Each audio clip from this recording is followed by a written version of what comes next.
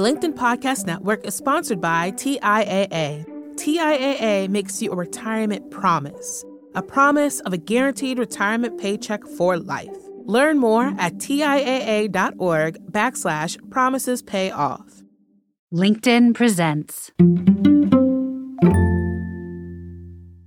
So how can I ensure that I can successfully scale while not losing the special sauce that currently helps my clients?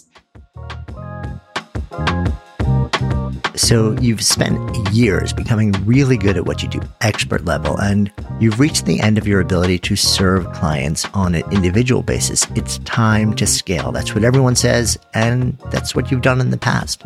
But how do you scale a business and find ways to duplicate yourself when offering highly skilled one-to-one services, especially without degrading the quality of the service you envision? Is that even possible? And if so, what would it take? And how do your Sparketypes play into these questions and how you might do it?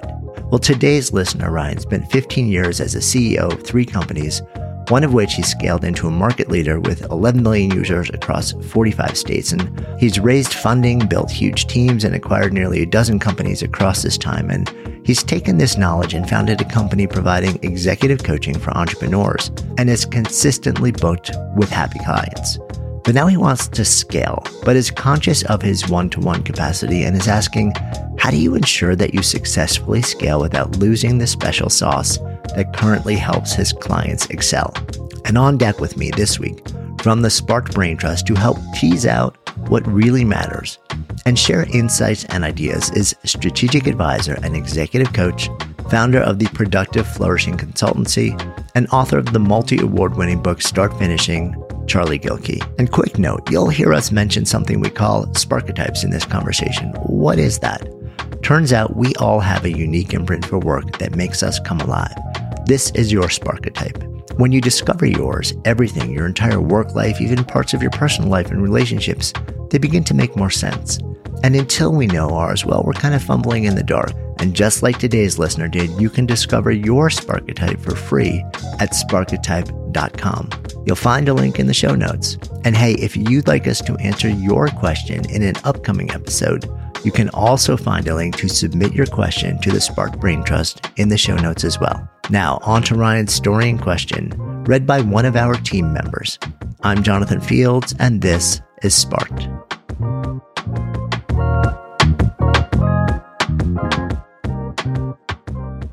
Hi, my name is Ryan. My pronouns are he, him. I'm a maker, scientist, anti-essentialist. Prior to serving as a coach, I founded and served as CEO of 3 companies over 15 years, the third of which I scaled into a market leader with 11 million users across 45 states, and the first 2 of which were learning experiences. I've raised over 20 million from leading VCs, built teams of over 100 world-class employees, and acquired or integrated nearly a dozen companies as part of market roll-ups. I'm an avid writer, meditator, reader, athlete, father of 2 boys, husband to another kick-ass entrepreneur, amateur physicist, student of leadership, and adventurer. My current work situation is that I founded a company to provide executive coaching for entrepreneurs and serial entrepreneurs. My mission is to help entrepreneurs develop into their full potential as leaders and human beings. I'm fully booked and my clients are very happy with their progress. I'm having a hard time growing a larger social media following to expand the reach of my writing. It is likely an organized, consistent approach is required to build a larger following, but I suppose my primary Sparketype suggests that I may lose interest because strategy is not a maker hyper-creation process, although some of that is included. So my question is, I'm hoping to help more people and expand my services, but I recognize that I can only see X number of clients per month. I'm thinking that I'll need to hire other coaches when I'm ready to scale, but I'm concerned that they aren't me. We don't share the same brain, so how can I ensure that I can successfully scale while not losing the special sauce that currently helps my clients? The LinkedIn Podcast Network is sponsored by TIAA. In the last 100 years, we've seen financial markets swing, new currencies come and go, decades of savings lost in days, all showing that a retirement plan without a guarantee, quite simply, isn't enough. So more than a retirement plan, TIAA makes you a retirement promise, a promise of a guaranteed retirement paycheck for life. a promise that pays off. Learn more at TIAA.org/promises pay off. From the minds of visionaries to the desks of disruptors, I'm Lars Schmidt, host of the Redefining Work podcast. Join me each week as we explore the new world of work through the lens of those shaping it. CEOs, HR leaders, investors, and more. Be a part of the conversation that changes everything. Subscribe to Redefining Work today. Mr. Charlie Gilkey, you have had this question in so many versions and variations from so many founders, creative professionals, entrepreneurs, people who are looking to transition over a very long period of time. And I know this because we have had many conversations around this over many, many years, in both talking behind the scenes, advising people like independently, each you and me, and bouncing ideas. The fact patterns are very unique to today's listener for sure. But the fundamental of the inquiry and the moment is fairly universal. And maybe that's a good place for us to sort of like jump off. Yeah, I'm the timing of this one, bro. The timing of this one.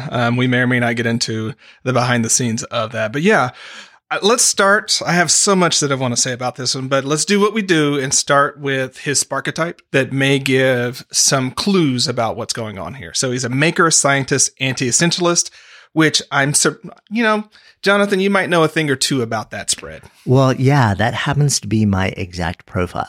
So for those newer to the Sparketypes, basically the Sparketypes are our inner impulse for effort or work that gives us a feeling of coming alive. The primary is a maker. And the impulse for the maker is all about making ideas manifest. It's the process of creation. It's fiercely generative. His runner-up or shadow, as we use is the scientist. And that you kind of look at that as the second place, the second strongest impulse. But often it also helps somebody do the work of their primary at a higher level. And the scientist's impulse is all about figuring the thing out. The scientist is animated by questions, burning questions, problems, puzzles, the things that often are the biggest, gnarliest quandaries that make other people want to run in the other direction. The scientist runs towards it. And the bigger, the deeper, the harder, the better. The anti, which is sort of the third element of the profile here, is the type of work that tends to be the heaviest lift and requires the greatest recovery. And for today's listener, that was the essentialist. And the essentialist is all about creating order from chaos. It's systems, process, clarity, utility, scale. And Charlie, like you referenced, I know this pairing, this profile really well because I have the exact same one. I've become skilled at all of them because I've built a series of companies and they've all been bootstrapped. So when you're doing that and you lack resources in the early days, you have to get good at all of them. It's just the nature of the beast. And sometimes you get good enough that you actually start to maybe tell yourself a little bit that, this is the thing for me, until you realize at the moment that you have resources to start to reorient who's doing what on a team. That is the first thing that you run from and give up. And it's a really good thing, because it lets you really stand in your zone while allowing somebody else to really stand in theirs as well. So that's sort of like that's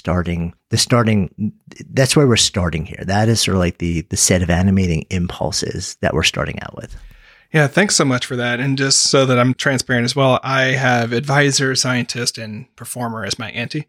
So I really get that scientist piece too. And I'm going to sort of describe the essentialist anti in a little bit different way, having worked and talked to people who have that as an anti. And between the maker side of things, there's a way of seeing it, Jonathan. I'll bounce it off you, see how it resonates. Between the maker side of things, which really wants to either make a broad array of things and be involved in that space, like the essentialist on the other side is going the opposite direction. It's saying simplify, like do less, focus, right? Maybe you don't do all the things. Maybe you don't need that additional hyphen as part of your, the creative panoply of things you do. And those are always in tension. And then the scientist gets involved. And for this one, what I was thinking about as he was going along, I was like, Ryan has already figured out how to scale companies. Right? His scientist that wants to go and do that that's already done. And so it's kind of, I'll talk about this in a way that may be different. Like scientist doesn't want to play with that anymore. I've figured that out 3 times, right? So why are you bringing me this problem again? I know how to do it. Maker is like really, I just want to do the thing, but there's some other impulse that's driving Ryan to scale this thing, right? And which science is like, I don't want to do that. I've already done that. If I wanted to do that, I would have done that in the other companies, man.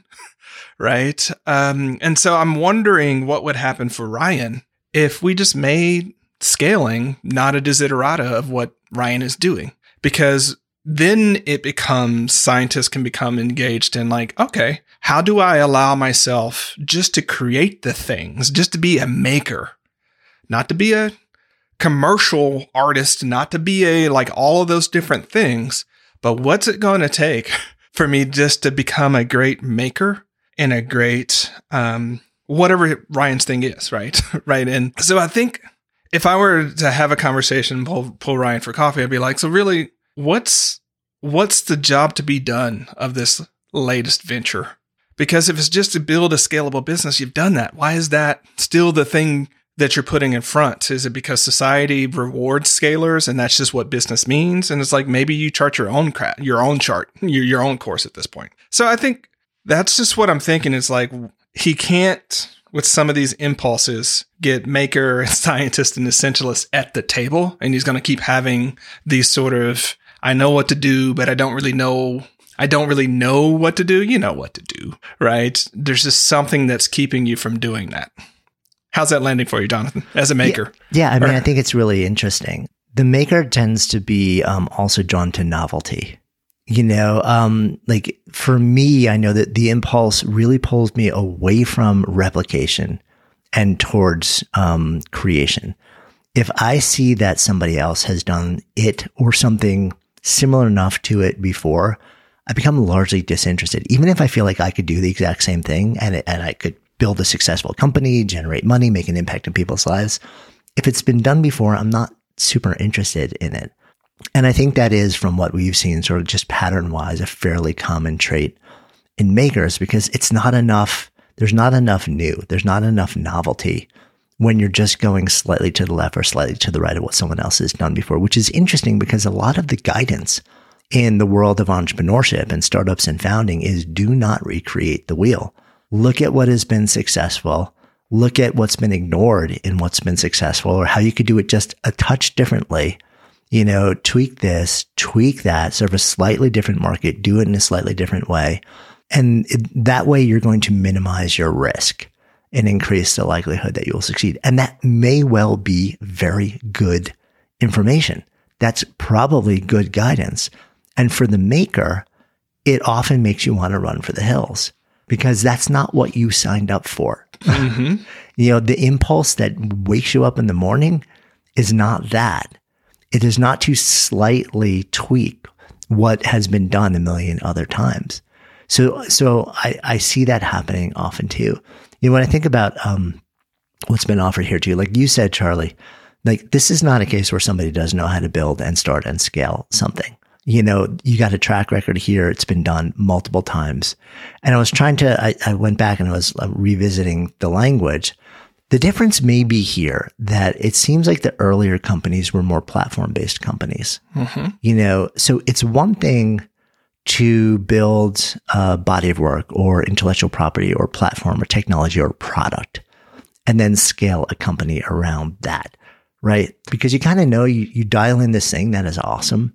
And then you need to build the scaffolding and the structure and the people and the systems and process that let it go out and make a ripple in the world and make for a successful company.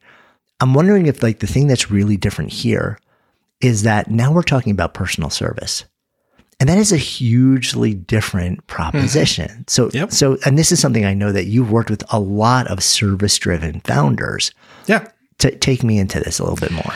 Yeah, so I'll speak as that guy, right? Because, not to over-critique Michael Gerber's, the E-Myth, but there's an assumption in the E-Myth. So the E-Myth is largely about, he tells a story, you're building a pie shop, and the point of it is to grow and scale a pie shop and then have franchise of pie shops, and you're not making pies anymore, right? That's an oversimplification, but go with me on this one. Sometimes when you're an advisor like me, or you're a coach and you're really into people, You want to make the pie. That's what you actually signed up for. And so there's this weird sort of thing where it's like, well, I could hire someone to do that, but that's actually what I want to do. Right? That's what I'm called to do. That's the job to be done of this business. And that's why I would ask Ryan to really get clear about that, right? Because if it was what is sparking him about this business is working with people, because he wants to be that advisor and he wants to be that personal service, but like lean all the way into that, right? Maybe you don't hire 102 coaches because that's not what it's doing for you. You've solved that problem before. So personal services and anything where you're a people catalyst or a transformer in that way, you have to be really careful about what you mean about scaling. Because so many of my clients, so many of my coaches can I'll talk about authors separately here, right? But so many of those people that are in personal transformation, meaning they help people transform, whether it's consulting, coaching, whatever it is, there's a part of them that doesn't want to let that up, actually. They don't want to scale that. They don't want to get away from that work. They might want to do different layers of that work, right? They might not want to coach brand new people. Maybe they want to coach advanced people, or maybe they don't want to coach advanced people. Maybe they'd really love taking that spark of a maker and I can help you. But they fundamentally, their magic happens in that personal conversation and in that transformation and things like that. And that, my friends, does not scale. If you try to make it scale, you end up going the route of podcasts and books and things like that. And those are perfectly legitimate vehicles. I do both, obviously, right? But there is nothing like that conversation that gets that epiphany and that aha where you can leave and say, you know what? I haven't saved all the starfish, but that one I got, right? That one is going to make a difference. And so, as you can tell, I love coaching. I love the work that I do on that side of things. Don't want to oversell that piece, but I think that's the tension that I would want Ryan to sit in is what if this business job is not to scale, not to be the franchise, not to build a platform, but just to allow you this opportunity that you're somewhat charged by, I think, to just do that for now. Look, you're a serial entrepreneur. Ryan, let's be real. 3 to 5 years, you're going to be doing something else, and that's okay, right? This thing does not necessarily have to build your next pathway because you've already done so much of that in the past. So a lot of times when I get folks that are on this pathway, especially makers, heavily makers, so much of the coaching work that I have is just maybe we just take this period where you can just make some things and be that and be the best at making pies the way whatever you want to make pies. And yeah, you want to make pies that are a little different. Cool. Do that for a while. Because if you try to commercialize it, if you try to strategize it, if you try to scale it, you're going to be back into, especially if you have the anti-essentialist thing, you're going to be back into the thing that fundamentally is not what gets you up in the morning to do the making in the first place. Yeah, I think it's a really interesting thing to revisit. Speaking of somebody who shares the exact same profile, somebody who's launched and scaled a number of service-oriented businesses, both virtually, brick and mortar with physical locations and staffs and employees, where I was employee number one and I was service provider number one. I developed the protocol. I developed all these different things, and people showed up in the beginning because I was the one in the room. And then at some point you've got to say, okay, how do I hand this off? How do I invite people in? How do I train people? In almost every service-driven business that I have founded, we have at some point, and generally fairly early on, develop our own training programs and protocols. So the scientist brain kicks into, let me deconstruct what I'm doing. Is there what are the things that I can figure out that are as replicable or as teachable or systematizable as humanly possible? And can we extract them? Can we understand them? And can we figure out an instructional design to be able to actually teach them to people who are already skilled in a particular way and would be interested in doing that? Knowing full well they're not going to be me. And that's actually a really good thing because I am not the end all be all. And as good as I get at what I'm doing, or I think I get at what I'm doing, there are going to be so many other people who show up and we train. And then they're like, but what about this? And have you thought about this? And I had this experience where this happened and we did it this way. And I'll start nodding and saying, oh, that's actually not only different, but better. And I never thought of that. So part of it is sort of holding holding myself as like the wizard behind the curtain pretty lightly. And realizing I am always on a path. I'm always a beginner, even if I feel like I've accomplished a certain amount. But I think part of what else goes on, and I've grappled with this a lot because I built a number of service businesses as a maker, and many makers are driven to scale. You know, like that is sort of like we want to just build it as big as we can, have the biggest impact we can, because it is stasis is basically cognitive and creative death for a maker. So we experience the lack. Scale is another word for growth for us. Right? Growth is another word for change. Like things tomorrow are not the way that they were yesterday. For a maker, that is really, really important to have that experience. Once you hit the point where things are pretty stable, like systems are in place, you know, and you're like hiring people, makers tend to get really bored and tap out because the thing that animates them is no longer present on a level that draws them to it. You know, and the challenge is you can scale. You can stay in a growth mode generally more rapidly and in a more sustained way and for longer when you're scaling around service, a technology, a product, or a platform.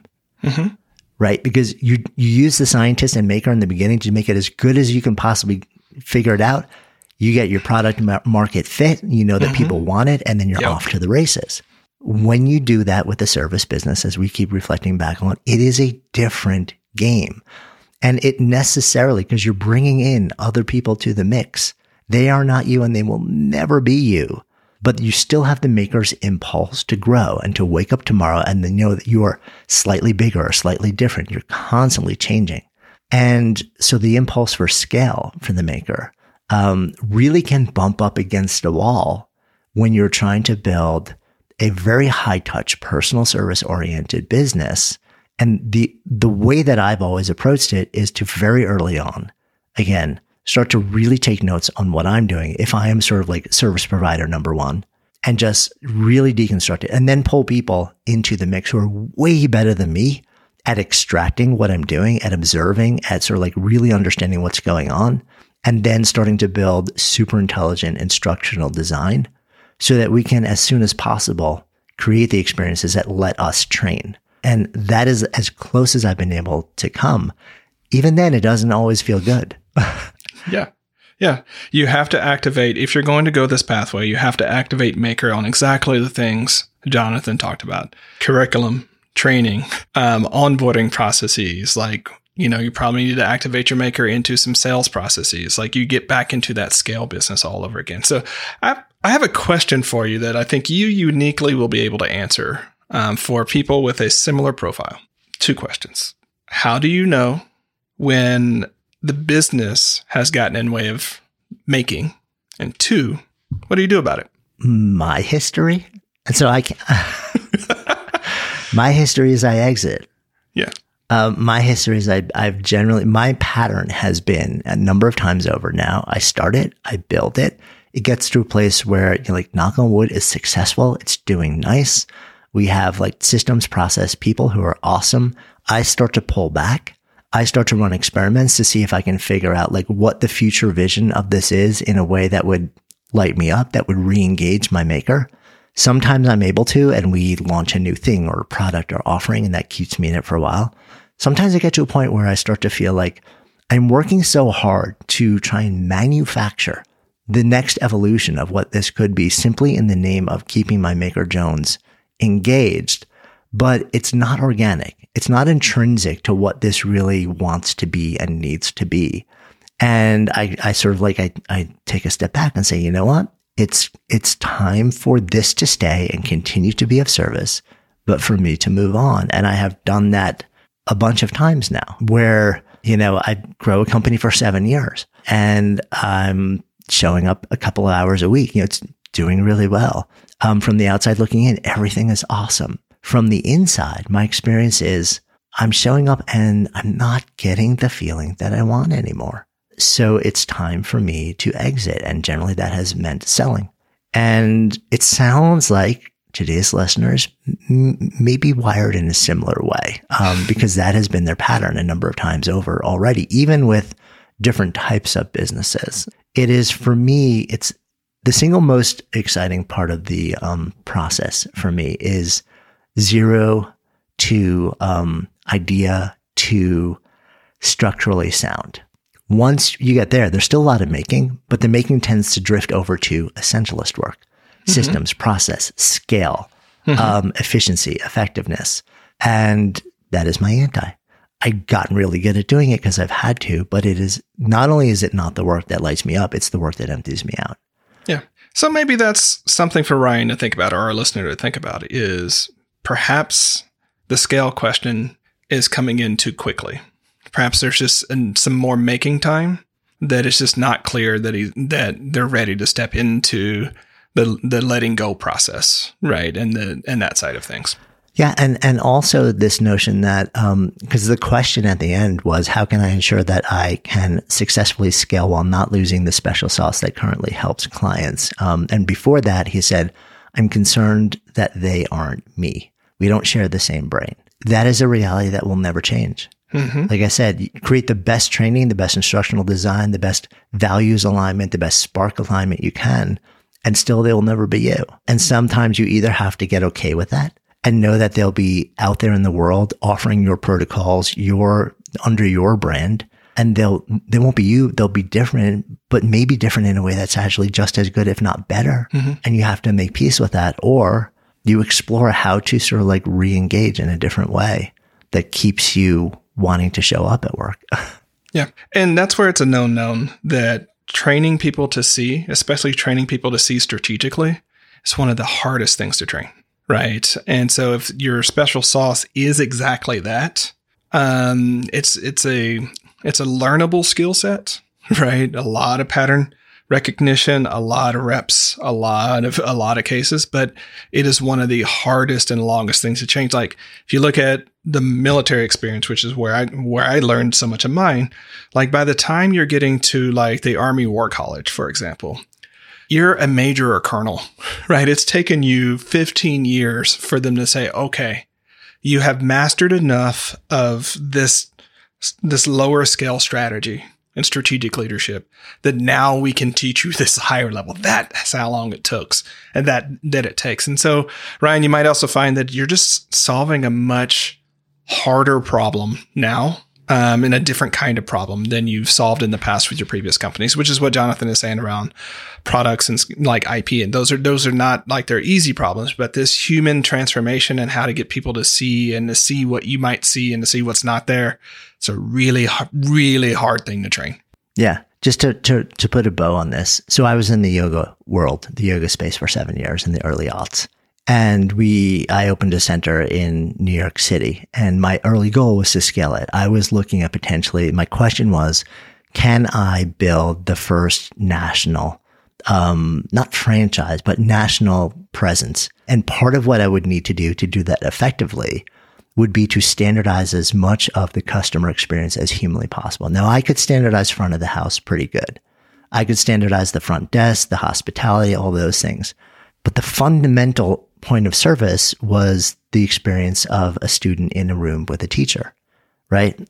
Now, we developed our own teacher training programs really early on also to try and have as much control over that and have as rich an experience as humanly possible. We got a couple of locations in, and I started to realize, I said, I think we could probably do this, but the level of effort that it will take to do this is so much more than the level of effort it would take me to potentially step into a different space, a different industry, a different company, a different type of product or offering or service, and build something that supported my family, made a genuine impact on other people. That at some point I said to myself, you know what? I see the future. I think I know how to do this, and it's not something I want to keep saying yes to. And that's okay. Mm-hmm. And it took a minute for me to be okay with that. And by a minute, I mean, it took a while.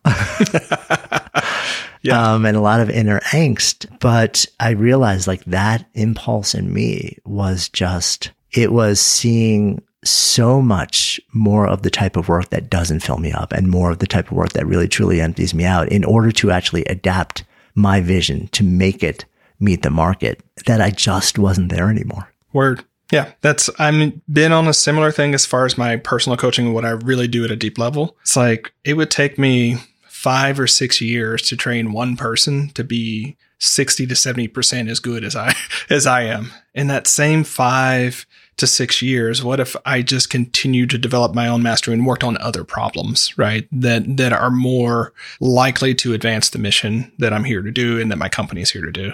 That's kind of been a persistent thing. So Ryan, we've either motivated you to really try to crack that nut, and good on you, go after it, or motivated you to sink into what's sparking you with this work so that maybe you could lean into that for whatever that is for right now and then solve the next thing as you get there. I think that's a good place for us to wrap up as well. Charlie, thank you as always, everyone listening in. It's great to be able to share time with you on a weekly basis, and we will see you all again next week. Take care. Hey, so I hope you enjoyed that conversation, learned a little something about your own quest to come alive in work and life, and maybe feel a little bit less alone along this journey to find and do what sparks you. And if you'd love to share your own moment and question with us, we would love to hear from you. Just go ahead and click on the submissions link in the show notes to get the details on how to do that.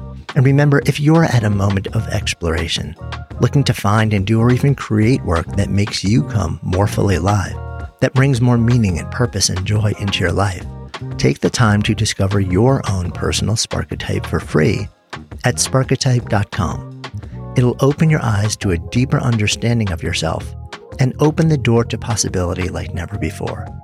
And hey, if you're finding value in these conversations, please just take an extra second right now to follow and rate Sparked in your favorite podcast app. This is so helpful in helping others find the show and growing our community so that we can all come alive in work and life together. Until next time, I'm Jonathan Fields, and this is Sparked.